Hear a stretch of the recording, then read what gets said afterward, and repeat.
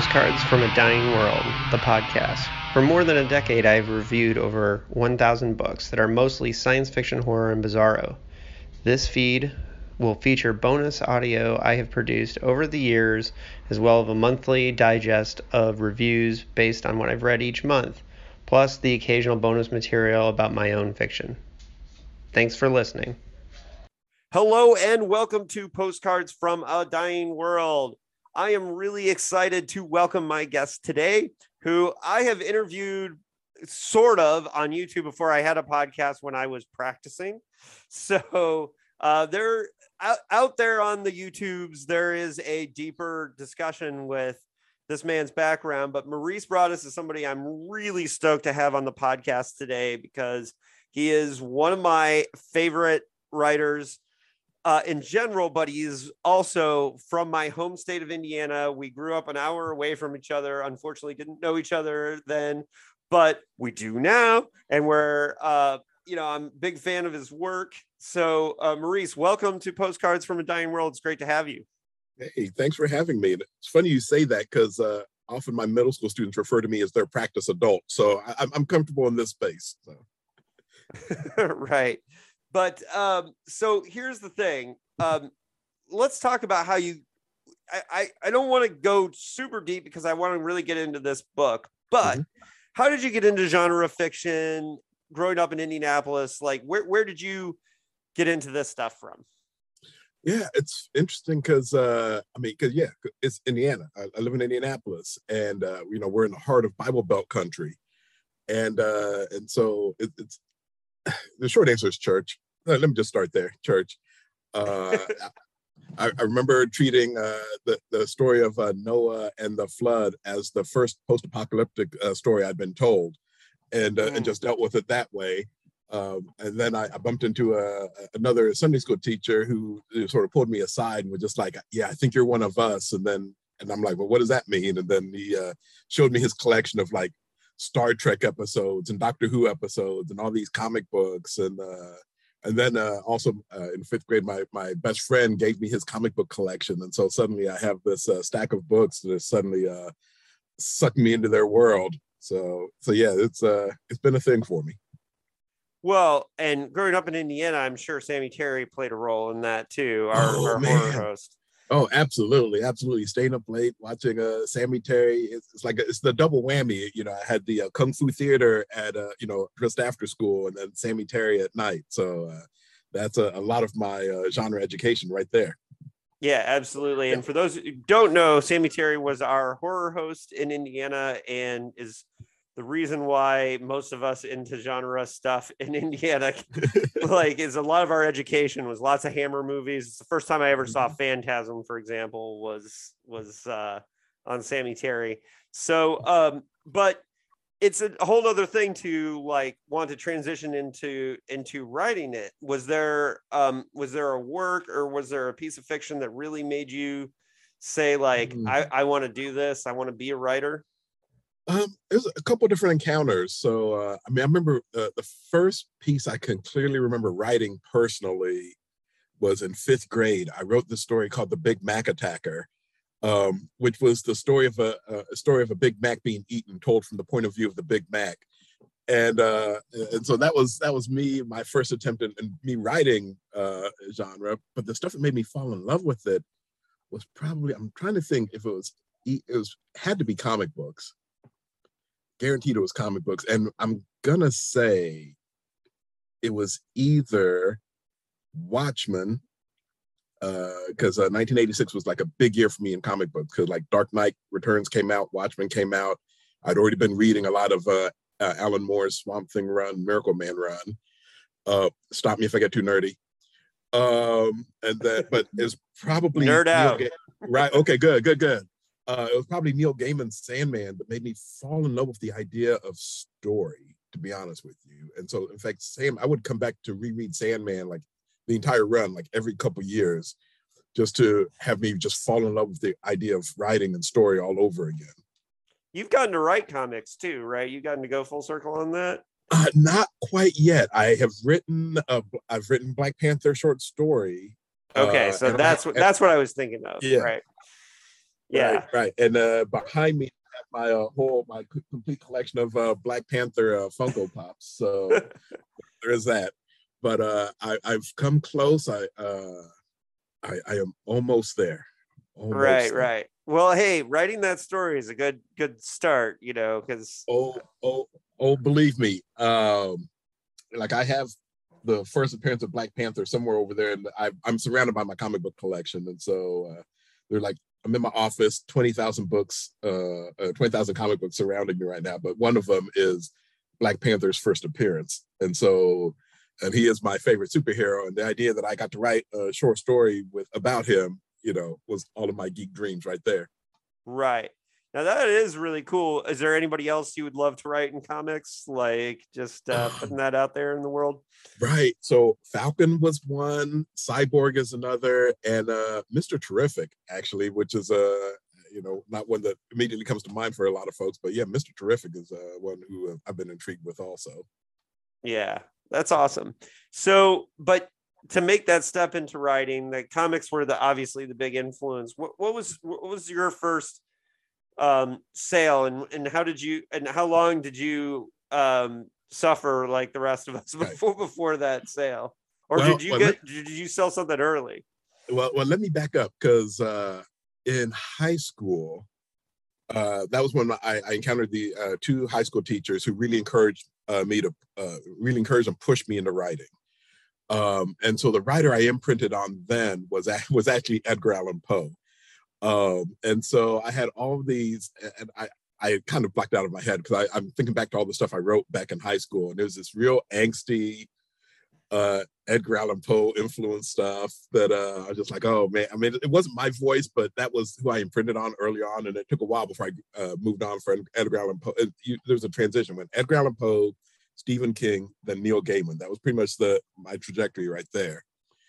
And so in college, because I'd stopped writing for a bit in college, but then I just randomly started picking up some writing classes, and then I picked up an independent writing course. And the professor was like, "Did you research me before you took my class?" And I'm like, "No, I thought we were paired at random." And he was just like, "Yeah, I did my dissertation on Stephen King and Clive Barker." And I'm like, "Oh, then I think I'm where I'm meant to be then." And I remember sitting in his office, and he handed me an issue. What school was this? Where this was you? So I'm here in town. So it's at IUPUI, Indiana University, Purdue University in Indianapolis. And I remember sitting in his office, and he handed me this issue of Cemetery Dance. And he's like, "Now this is the kind of magazine you need to be submitting to. And when you get into a magazine like this, then you know you've made it." And so I graduated. Yeah. Oh, right. Exactly. And so I graduated in '93.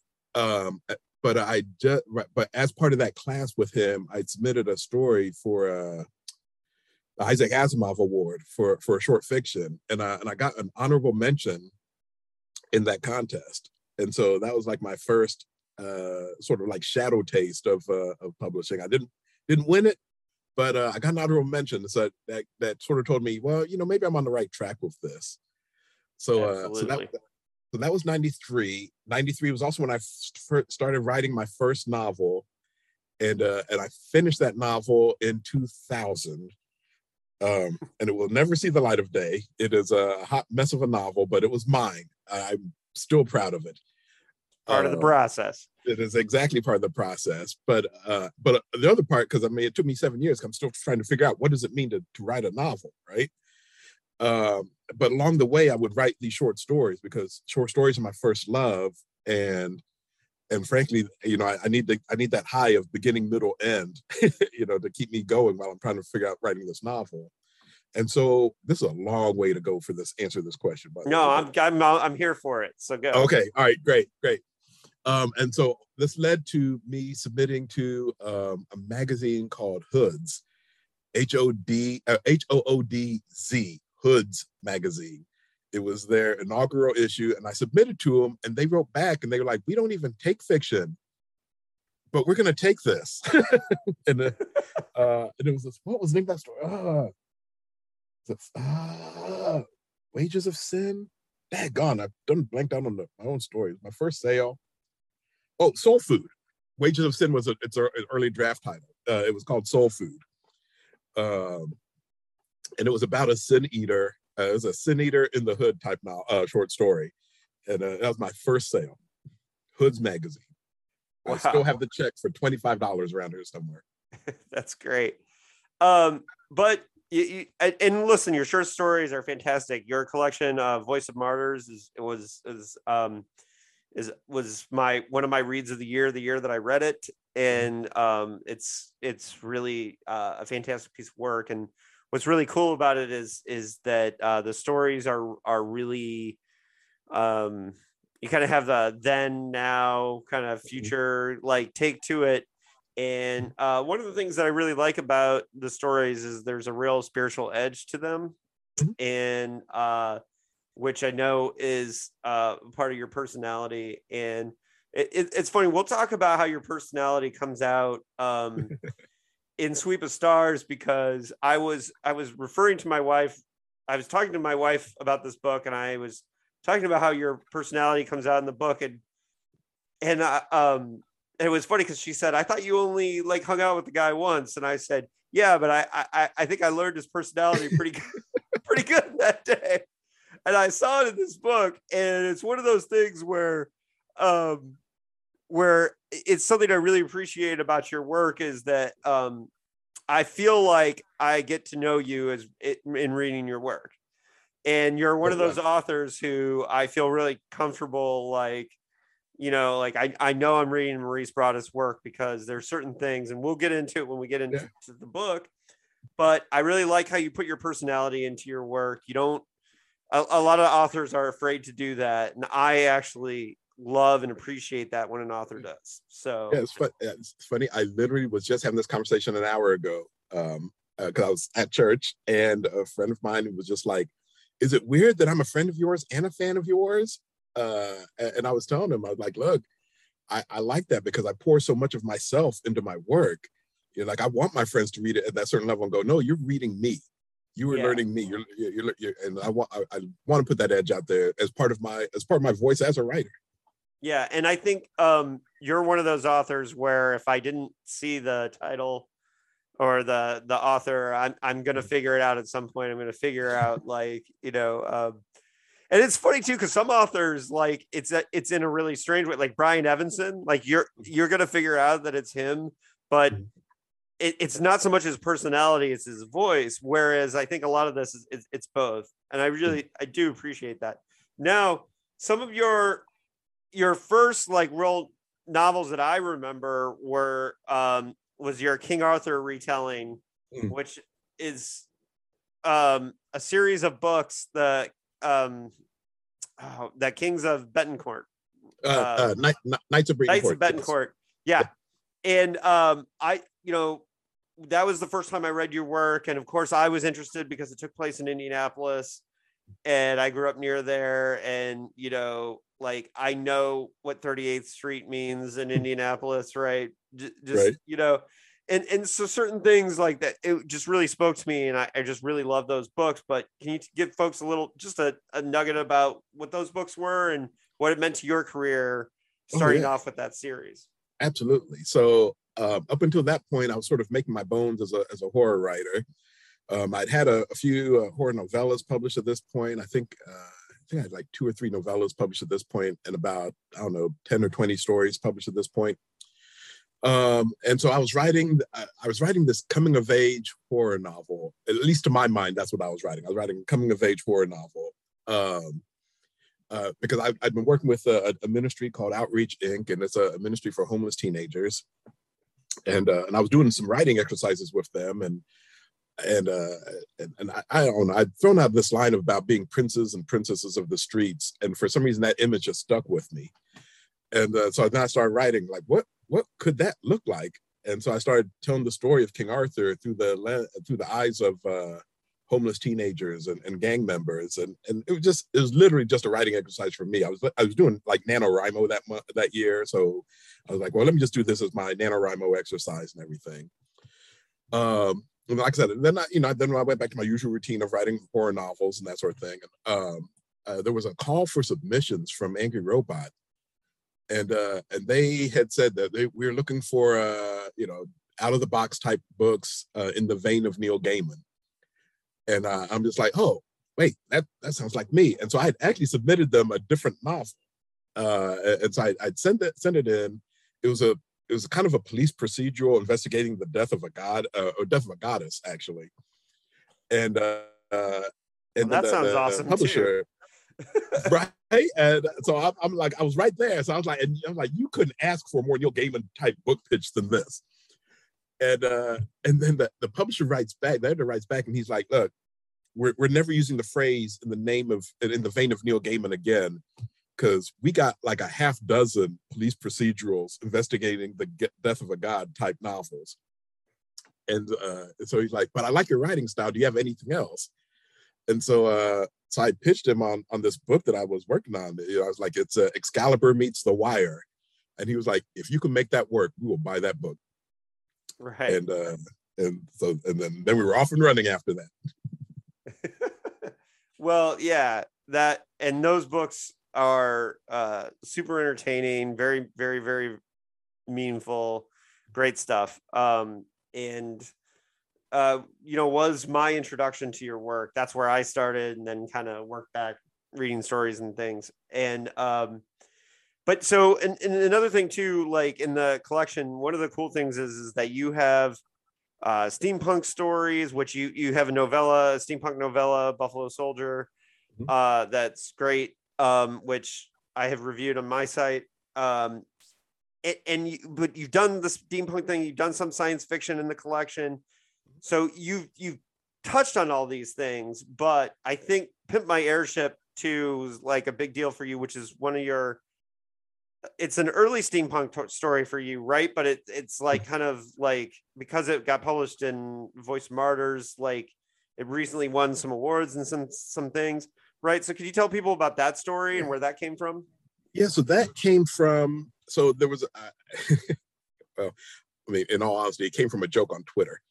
I was on Twitter. I didn't know much about the steampunk genre. I knew enough to make exactly one joke on Twitter. And I said, I'm going to write a steampunk story with an all black cast and call it Pimp My Airship. And that was the whole joke. And I hit send on the tweet, and then a half dozen editors hit me up and said, when you finish that story, send it to us. And I was like, oh crap, I might be onto something. So right. So I end up writing this story, and Jason Sizemore ends up with it over at Apex Magazine. And I knew, even as I was writing that story, I was like, this is probably career defining for me in a lot of ways. Because I mean, it came out the year. So I just sold Kingmaker, book 1 of the Night Supreme Court series. I just sold that one. And then I sold Pimp My Airship, and I was just like, between those two things, I might be moving out of horror into other areas. Right. I just didn't realize just how much that would be. So Pimp My Airship, when it came out, it was like one of the first Black steampunk stories, period. And so then other folks started asking me to write. So I ended up writing, probably a smooth dozen or so short stories in the same universe, same steampunk universe, probably a dozen stories, plus Buffalo Soldier, the novella. I wrote a novelette, Babylon Systems, that came out last year in a magazine of fantasy and science fiction. But then I revisited Pimp My Airship, and I was like, because one of the criticisms of the story was that people were like, well, we liked the story and everything, but we could feel like there was a whole world there that we didn't get to see.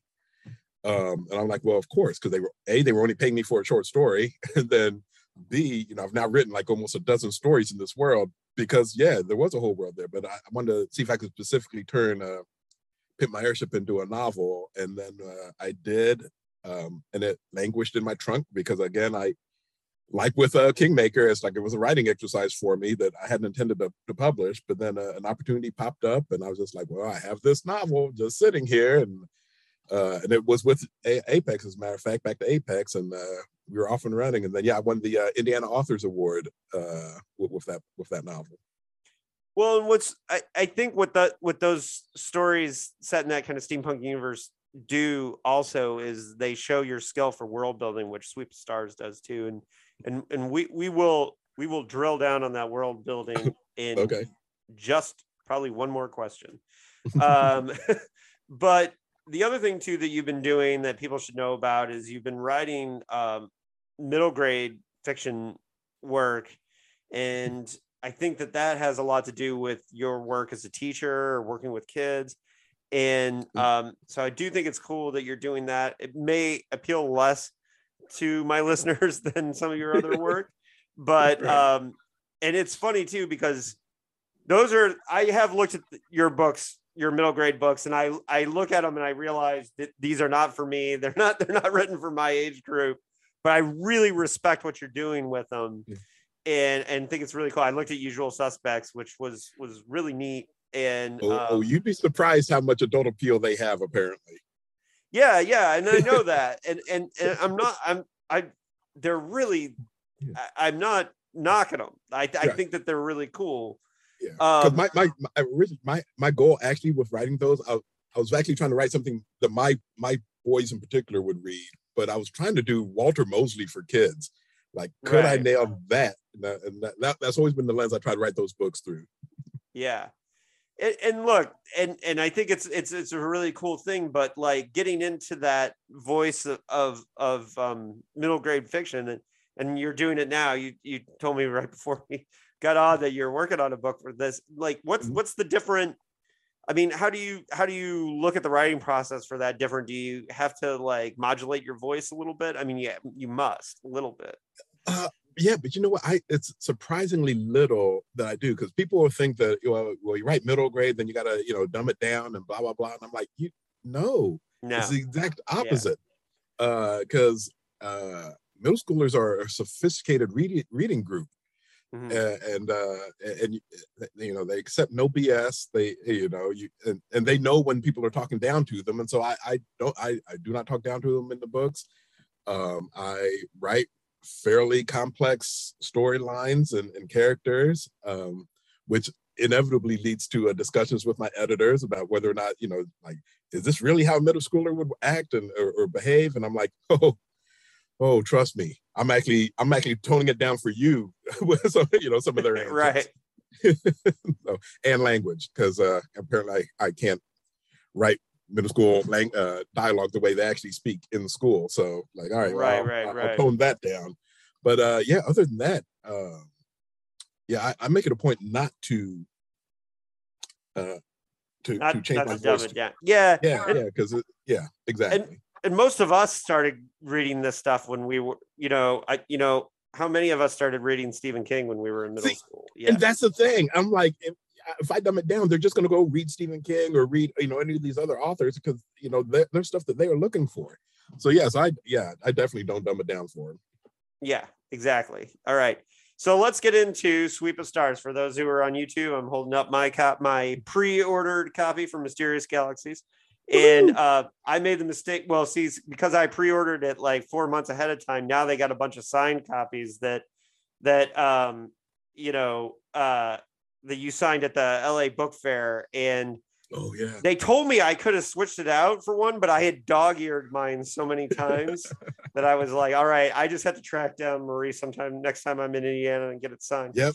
I think I could make that sacrifice. Yeah. So here's the thing. One of the reasons why I pre-ordered this book is because from the moment you announced I'm doing a space opera trilogy, I was like immediately sold. Maurice is doing a space opera trilogy. I said, okay, I'm in. And holy crap, this is so good. So the basic idea, or tell us like what you pitched and what Tor bought basically to start with. Because I think that's a part of the story, because they bought the concept before you wrote it, right? Correct. I remember I was having drinks with the editor, Diana Foe, and she was asking me what I was thinking about writing next, and I talked to her about Pimp My Airship and a couple other things I was working on, but and she's like, well, what's coming after that? And I was just like, well, I have this one idea about writing. Basically, what if my sister and her friends were a military unit out in space exploring the universe? And she was just like, you know what, you get me an outline for that, and we could move forward on a book like that. And I'm like, okay, and I sort of pitched it as a, well, actually, I hadn't even had the full pitch then yet. That was pretty much the sole idea I had at the time. So then I go back to start working on this outline, but then that whole world building part of me kicks in. So I'm just like, well, what sort of world would send this all-female military unit out into space to do any sort of exploration? And so I start doing this world building. I probably spent, must have been a year easy thinking through this world, and building all the different aspects to it. And so by the time I was done with all the world building, I was just like, man, if I write a book that is just this unit off in space, I'm learning the example from Pimp My Airship, which is people are going to come back and go, yeah, there was a whole world there we wanted to see. Right. And you didn't let us see it. So I'm like, okay. And so I wrote this outline, and basically there are three main storylines I pitched. And so when I sold it, I'd written the 3 sample chapters and sent them the outline, and then said, hey, this is, think of it as Black Panther meets Game of Thrones in space. And so the 3 major storylines follow the main community, the intergalactic community known as Muungano. There's we'll just say there's a succession storyline that's involved in that storyline. Then we get to see the military unit exploring the other side of a wormhole. And we have a generational starship that's powered by jazz music that is exploring our universe also. And so it's these 3 main storylines that interweave for Sweep of Stars. Right. And one of the things that's so amazing about, so you had like these storylines and these things, and so then you had to tie them all together. And I know a lot of the kind of marketing material from the publisher, and a lot of the ways people were selling it was The Expanse meets Black Panther, and I think that's fair as well. Right. However, that's how the pitch evolved. It evolved into Black Panther meets Expanse. Yeah, and I think it's funny because for me, what I took it as a little bit of Afrofuturist Dune too, because there is the families thing. However, I think the reason why people want to make the Expanse comparison is because it is set in our solar system. Right. So, and this Afrofuturist society is throughout the solar system. Yeah. And so it's important, the timeline too, when we get into, and I think it really, now here's the thing. And I said this in my review of the book. There's some people who find Dune too dense, and they just like can't go there because, whereas even as when I read Dune in 7th grade, I was just like willing to be like, okay, I don't get some of it, but I'm just going to go with it. I can read that way. And I think for me, there's a way to read Sweep of Stars where you just have to be swept away with it a little bit. However, you put a timeline and a glossary in there, so you don't have to. Right. But the way you read this, there are 2 ways. I didn't refer to the glossary and the timeline that much when I read it because I just let it sweep me a little bit. Okay. Every once in a while, I'd be like, well, I'm not sure who this is. I'd go to it. And then when I told you I had to stop reading in the middle because I had a writing deadline myself. I did go back and read the timeline before I started reading halfway through again after taking 3 days off. Right.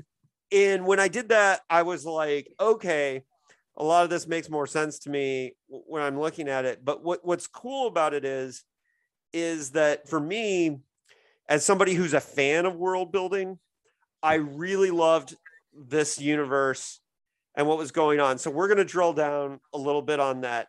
I don't think anything is going to be super spoilery, but if anyone really wants to be completely clean on it, know that I'm telling you right now, you want to read Sweep of Stars, you can pause it now, you can come back, because we're going to get really deep into it. You've heard the pitch, you've heard the idea, okay? But I don't think there's anything that's going to ruin the book.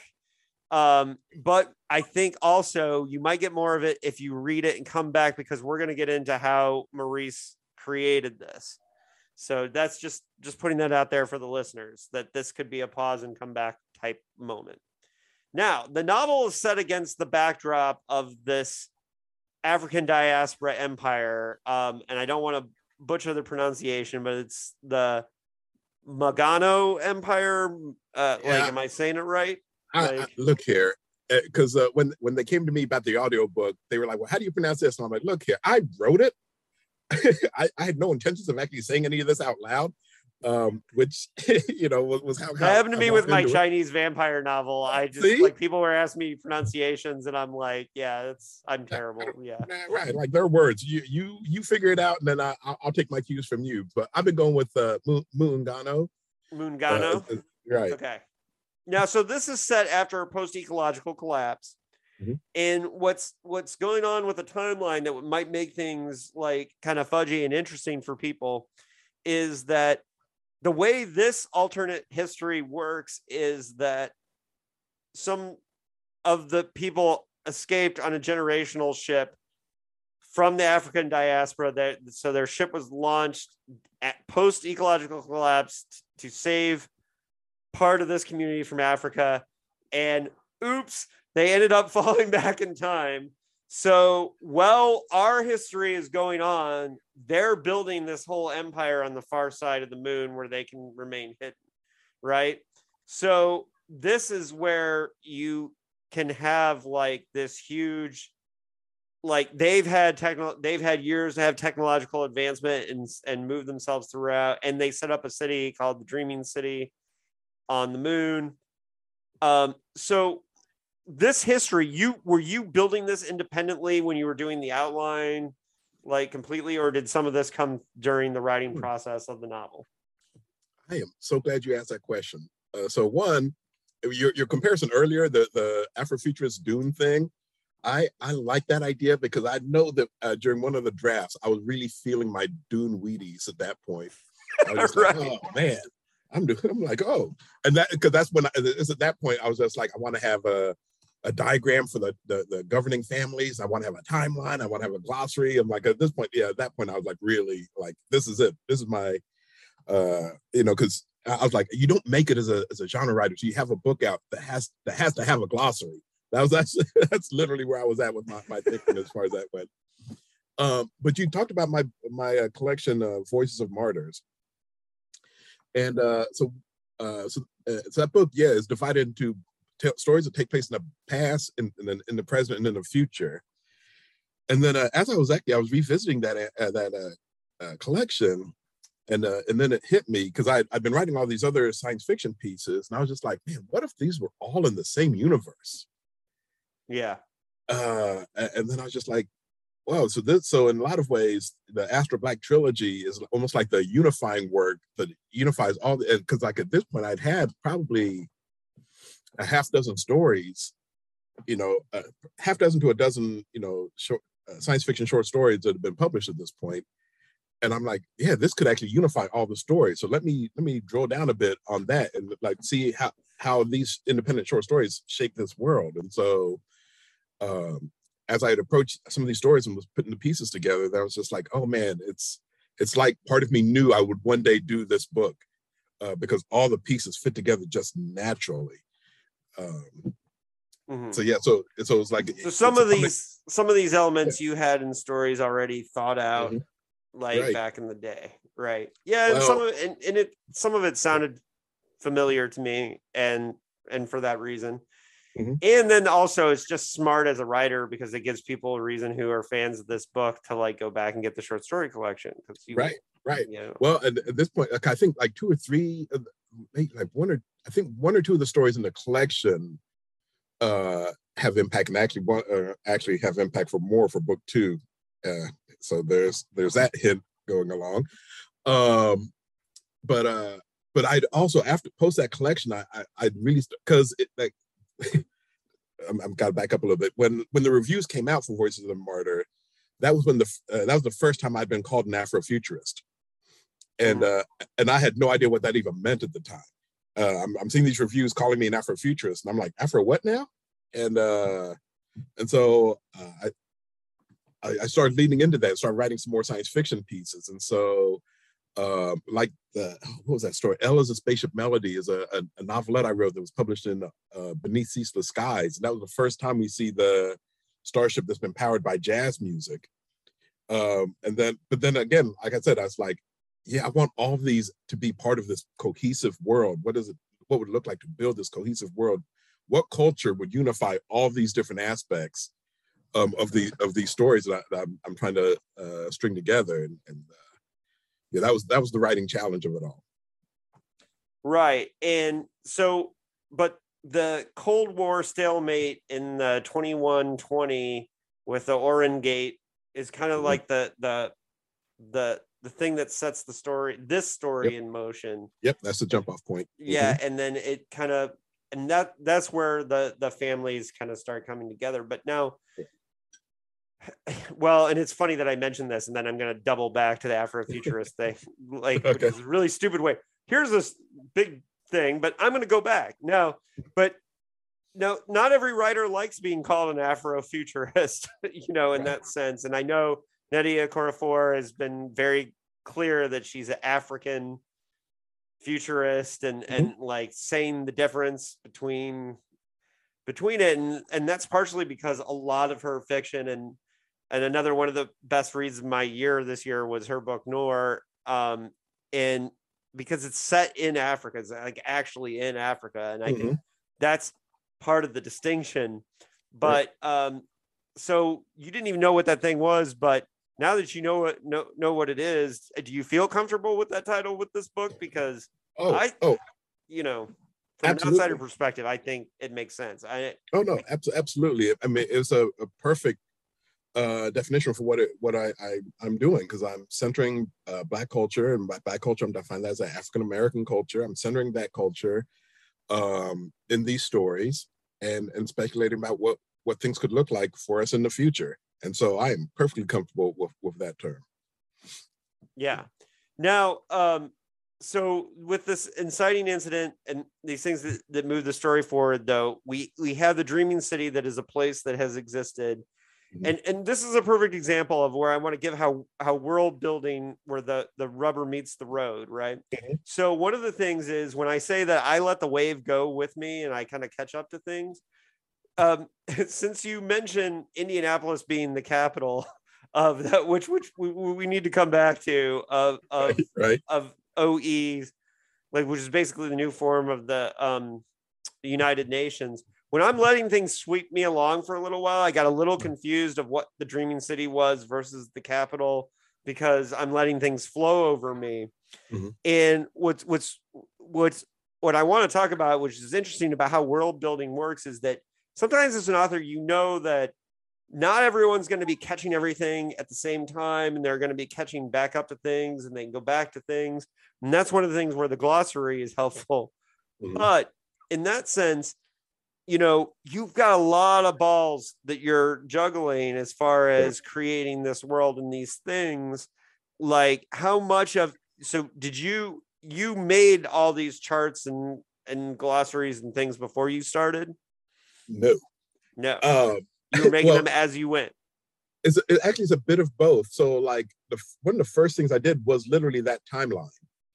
So I could have it in my head. What is it? And actually the timeline I have is different from the one that's in the book, because the one that I have actually marks out the stories that had been published, where they occurred in that timeline.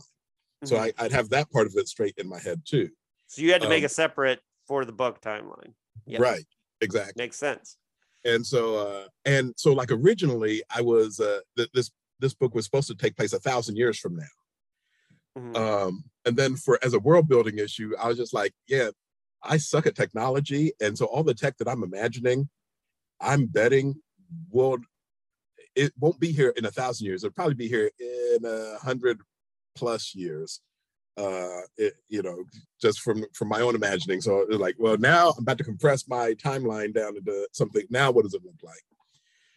So that was an issue. But here's the other piece, and I come back to the short stories aspect of this, is as I'm building this world, there are whole elements and pieces even in that timeline that you mentioned I'm like, not necessarily thought out real well in my head. It's like I have the date there, but I'm like, what does that even mean? And so then I'll write a whole short story to flesh out that idea, flesh out that period of time, so it would be more concrete in my head, so I could keep writing the novel. Mm-hmm. And so even in the process of writing this novel of Just Sweep of Stars, like I said, I'm trying to unify, 6 stories or so that had already been published, but I end up writing another probably 10 short stories in this world so I can have it solidified in my head. Mm-hmm.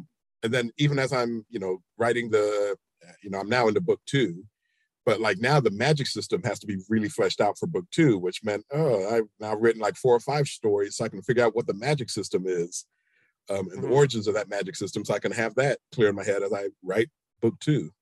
So and any of these stories, ones that you've thought about like shortening, tightening, putting or melding into the novel, or they just don't fit?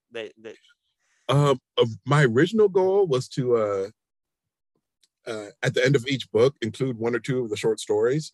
Mm-hmm. But then because like in the early draft of Sweep of Stars, I had which novel? I had one of the one of the novelettes in the back of it. But then book 1 started getting really, really long. And so right. They were like, yeah, why don't we not do this and just go straight for just for the book with the glossary and the other charts and everything. And I'm like, okay, that makes sense. But how do y'all feel about a short story collection down the road? And they're like, we'll cross that bridge. Right. Now, getting that African Afrofuturist feel, I'm assuming that is not a problem for you. That is something that comes naturally, or is. Oh yeah. Yeah. Yeah. It would probably be. I know sometimes maybe harder not to do it, right? Right. For because it comes out in all your work in a little bit. Yeah. Right. Well, I mean,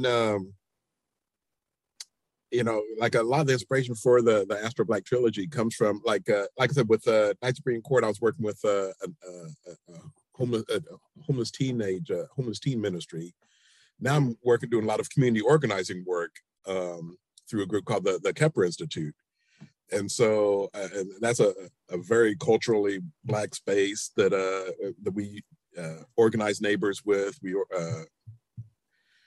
do all sorts of different work in the community, everything from networking farms to housing, education, environmental work, work in the arts. So we have all these different tendrils, that we're working with as an organization, and then so I end up modeling a lot of what goes on in the Muungano community on the work that we were doing in Kepra, which challenges the work at Kepra, because then I'm just like, hey, what is it we're working towards? What would our ideal world look like? Mm-hmm. And so you have this tension of the work impacting the art, and then the art impacting the work, and that's that space that I seem to be inhabiting at the moment. Right. Well, and it's funny because there's probably Le Guin and Spinrad get a lot of attention for writing anarchist science fiction, but there's one part in this book where one of the characters is looking at a map of the Muungano territory lit up, and it says, from the dreaming city to Mars, the mining outpost, no borders per se, not the way old Earth might define them, only communities of alliance. This is what they all fought so hard to forge. They needed a new vocabulary to describe the experiment they embarked upon. Empire wasn't it. A budding cooperation cradled in the Sweep of Stars. So that's kind of like, to me, I always look for mission statements when I do these interviews or I'm with authors. Like, what is your mission statement? What are we working for? To me, this was like, that's it. That's it right there. While you were reading that, I literally got chills. I was like, crap, I wrote that. Right. Like, yes, now that's it. That's it. And here's the thing is, I think so far, and I made the mistake sometimes of reading other people's reviews. Like, I usually don't do it till after I've written mine. Mm-hmm. And I didn't see anybody, I didn't see very many people catching on to the radical, like Afro anarchist element of this cooperative nature of this, and it seems like that comes from that group you're working with, where you're trying to work in an activist style, right? Right. And so like this future has a very activist feel. Like you can feel these elements, like as somebody who's done activist organizing where everyone tries to do cooperative consensus-based organizing, you can see it here. And one of the things that's great, if you look at Cadwell Turnbull, or just like there's a lot of Afrofuturist, African diaspora writers who are hitting these in science fictional spaces right now. And it's so important, such an important part of Sweep the Stars. I really thumbs up. Thank you. That was, to me, that was a mission statement. I don't know if you have anything you want to go into that. No, it just no. You're right. I mean, it feels very intentional. It feels like there's an activist and anarchist spirit to it, and yeah, it's radical in a lot of ways. But I mean, a lot of the radicalism of it is, just us valuing each other as humans, and the fact that that can be seen as so radical, kind of is its own critique of where we find ourselves these days. Now, and this one is a little bit of a spoiler, but again, I people can skip ahead if they want to, or again, I think you should have read this book by you get to this part of this discussion. But the Hellfighters, the soldiers, they were the original intention, these characters. So when they like shoot ahead and like become like pirates and do that whole thing, like that's a big deal for this story and this narrative, is they make that decision to do that. But knowing that they were kind of the inciting thing of the story, it's funny to me because they are like one spine of it, right? But a huge part of the world building that makes it what it is with them, because they were the ones that had that, like the keeper of the belt. And like that whole scene where like they have Notorious B.I.G.'s belt, right? And these are like the jazz powered starship. These are the elements where you have these characters being the ones that want to connect to Black culture on Old Earth. Mm-hmm. And so that's an important element, because I know it seems like a silly, like kind of like a gag, right, the keepers of the belt thing, but to me, like that was a very important part of grounding.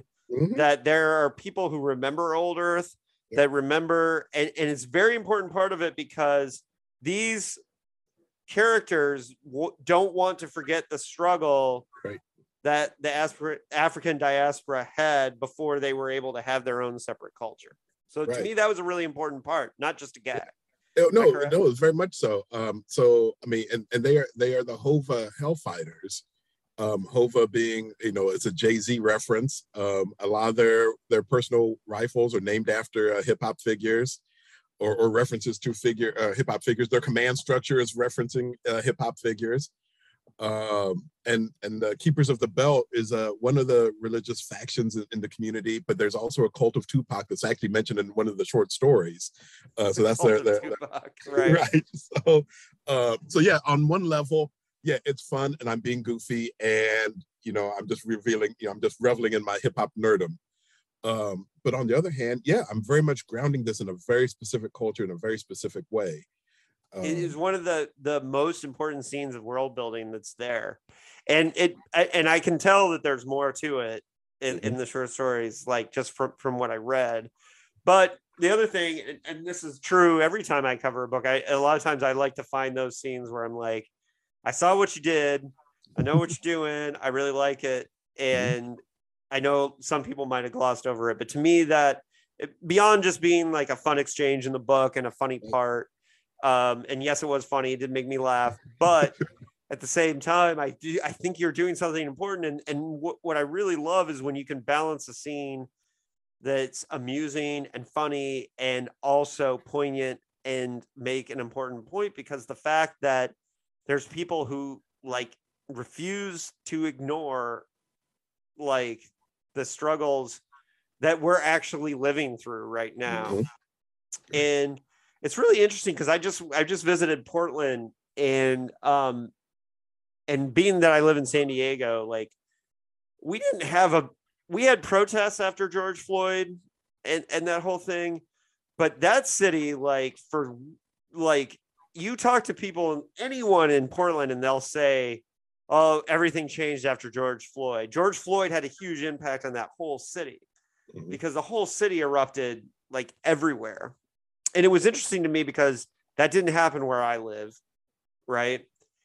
And because I was reading this book and that scene of like, well, I don't want to forget about that, that was fresh in my mind when I kept having those discussions because I was reading this book, Anyways, just I wanted to give you an interesting experience of my experience of reading Sweep of Stars. And I don't want to take too much more of your time. I know you're a busy guy. No problem. But a few other things with Sweep of Stars that, yes, you made Indianapolis the capital of the new future UN. I'm sure you were just having fun with that.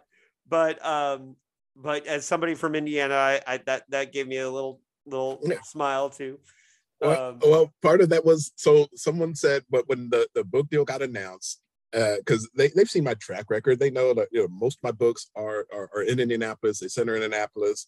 I mean, Pimp My Airship is basically a historical reimagining of Indianapolis. I see. They challenged you to get Indianapolis into it. Right. They were like, how are you going to do that? And I'm like, oh, challenge accepted.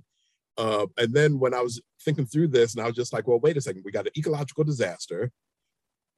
The city of Indianapolis is actually the exact same layout as DC.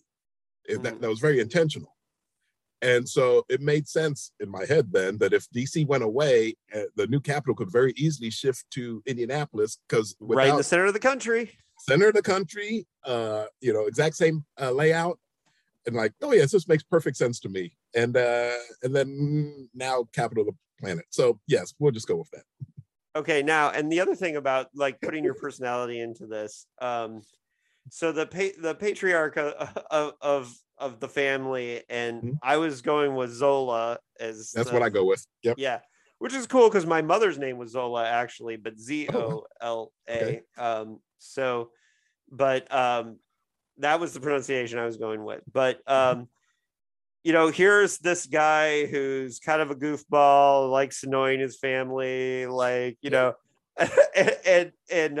serious when he needs to be, and all those things. It was funny. That was the scene where I was reading it, and I was like, "Oh, this sounds like Maurice." And I had to say to my wife said, "You've only hung out with him once," and I said, "Yeah, but I also watched him annoy his sons, right, in a really fun way, like on that one day." And the crazy part is and this is actually a weird reflection now that you point this out, is Zola's actually based on another friend of mine. And he and I and he's actually one of the co-founders of the Kepler Institute. But he and I get together every Saturday for coffee. And as we get together, and oh man, the fact that we are that alike is actually more disturbing than I want to think about it right now. But we would get together on Saturday mornings, and like our whole yes, we have all this community work we're doing, but our Saturday mornings were just dedicated to us being Black nerds and arguing about whatever came to mind, like how would AI function in community, or these sort of things. And so yeah, that so now now I'm stuck here going, man, we are so alike. Oh, it could be why we like spending so much time together like we do. And because there's another character that someone else pointed out to me today, because they were just like, hey, is this you? And because I haven't, a lot of times I kind of intentionally put myself into my stories, but like with Pimp My Airship and with Sweep of Stars, I'm like, I'm not going to do that. I'm going to let the characters flow from where they flow. And then someone pointed out, yeah, but Sophie Jefferson in Pimp My Airship, that is you. And then someone came back with Sweep of Stars, said the Bayard character, the guy who's thinking through what his faith means, who's thinking through Christianity through the lens of the diaspora and what that historical lens, and his struggles within his faith. That sounds awfully familiar. And I'm just like, well, I don't know. All right, I don't know. Yeah, well, that's the thing, is I think we're all in every page that we write, right, to a certain degree. I think you're absolutely right. You are absolutely right. But and I don't know. I think too, part of it is that, and I could be in denial also. There's also that that piece. Well, and the other thing too is that you've been a part of this community, and by doing MoCon and by doing things, and I've listened to you on podcasts too, so I know a little bit about your personality beyond just the time we hung out. But right. But I think I really do enjoy that aspect of your books, that you put your personality so heavy into it, because some writers are afraid to do that, and I think it's one of the strengths. So here's the last like real thing that I want to drill down on a little bit with Sweep of Stars is once you had this kind of setup that you're mapping a trilogy, you're doing these things. And one of the things I thought to myself when I read it is, and I have a problem when I read other people's reviews, because obviously sometimes I think like a writer, and I know you're saving things and you're building things up for further books. And sometimes people who are just readers aren't thinking of these things, but I'm thinking ahead, and and I see somewhat of where you're going with this, but obviously building a trilogy, like, you must be extremely excited about where you're going. Now, you said you've turned in book 2, you're reworking it now. Mm-hmm. How give us a little tease of, without getting into story or ruining it, give us where we're going with this series. So, and obviously you're saying you have short stories. You could go beyond this trilogy. I absolutely could. And so the big theme for book 2 is, at the end of Sweep of Stars, a lot of the characters find themselves in very different places by the end of the book. And so the theme for book 2 is, how do we carry the spirit of Muungano with us no matter where we find ourselves? And then how do we create it wherever we are? So that's the big picture theme of book 2. But when you talk about when you talk about, how much do we have planned in advance, and how do we map these things out? I was halfway through book 2. So there's again, without doing any spoilers, and we've been really good about non-spoilery stuff, by the way. So we've been really good about that. But there is a murder that happens, or a death that happens in Sweep of Stars. And so halfway through, because the book 2 is called Breath of Oblivion. So halfway through Breath of Oblivion, I call up my assistant, and I'm just like, I just figured out who killed so-and-so. And he was just like, wait, you didn't know when you wrote that? And I'm like, no, I just figured I'd figure it out along the way at some point. And I figured it out. And he's like, who is it? And I'm like, well, I'm not going to reveal it until book 3. So you're going to have to really just wait, because I said, but I did sow all the seeds for it in book 1. I figured it out in book 2. I won't reveal it till book 3. So there's a whole lot of stuff. There's a whole lot of moving parts to this. And you're right. And that's the excitement of it for me. You're right. We did stay away from spoilers for the most part. Well, and that's one of the things that's fun about this book too, is that there is the political space opera. There's the murder mystery. There's all the elements of like a fun trilogy and story, but also I think the strength of this book is it's character driven. It's very, in the world building is really incredible. You can tell that you have like thought it out beyond what's on the page, and I think that comes off in every bit of it. Now, one of the things that's really important about the best kind of world building is the best kind of world building to me is done subtle and kind of sliding by, and maybe you have to go back and look at things, and that's one of the reasons why I'm willing to ride the wave with world building. And if I have to kind of go back and look at things, so I would suggest to people too that they made it this far and they haven't read the book yet, that just ride that wave. If you want to look at the glossary or the timeline, you can. You don't have to. I didn't look at it a ton. I went without it, and in fact, I'm not even sure I knew the glossary was there until I was part of the way through the book. Here's the other thing too. Another reminder, as I always do, if you don't want to buy the book, request it at your library if they don't already have it. Authors love and need people to go into the libraries and request books. If they don't already have it, it's a good chance they will, since it's a Tor book. And then the other thing too is, even if you buy it, there's nothing to stop you from going into your library and requesting it at the same time.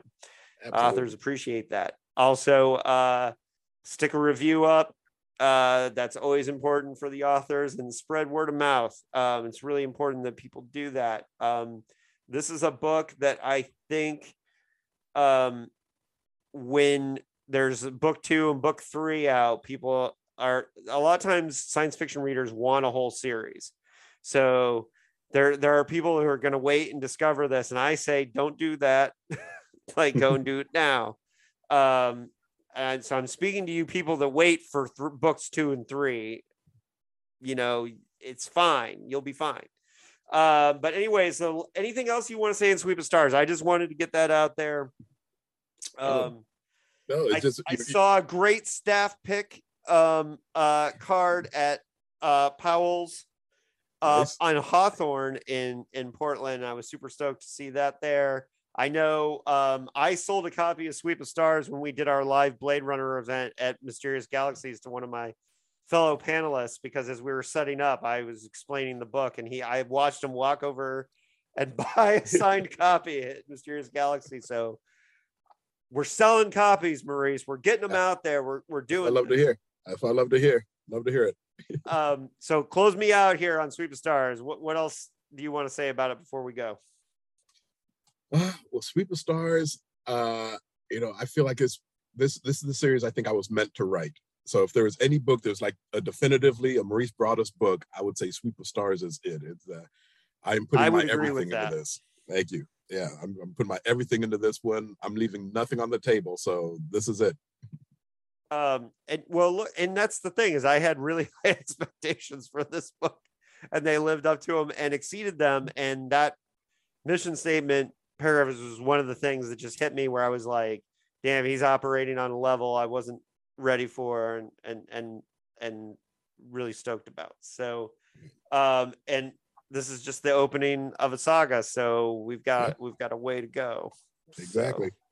So, all right, Maurice, man, you were awesome. This was awesome. I will definitely be looking for when can we expect book 2? Do we have a rough outline of? I believe we're looking at spring of next year. So excellent. We're going to try and keep on that schedule. And you got a middle grade book 2. Do you have one just come out, or? Yep, one just came out. Unfadable just came out, and I am working on yet another standalone middle grade book as we speak. Awesome, man. You are a hardworking dude and still have a day job, right? So teaching at the middle school and working at the Kepler Institute. Yep. Yeah, no wonder you have an assistant to keep all this together. Yes, it is. So many spinning balls. I need help. All right. Indianapolis represent. Shout out to all our Hoosiers. I always am excited, and you're breaking the mold, because Kurt Vonnegut said Hoosiers are always doing great stuff, they're just not doing it in Indiana, and you're proving you can still do it in Indiana. You can still do it here. Yeah. It's great to talk to you, and folks, check out Sweep of Stars, and I'll keep everybody posted. And as always, thanks for joining Postcards from a Dying World. Hey, man, thanks for having me.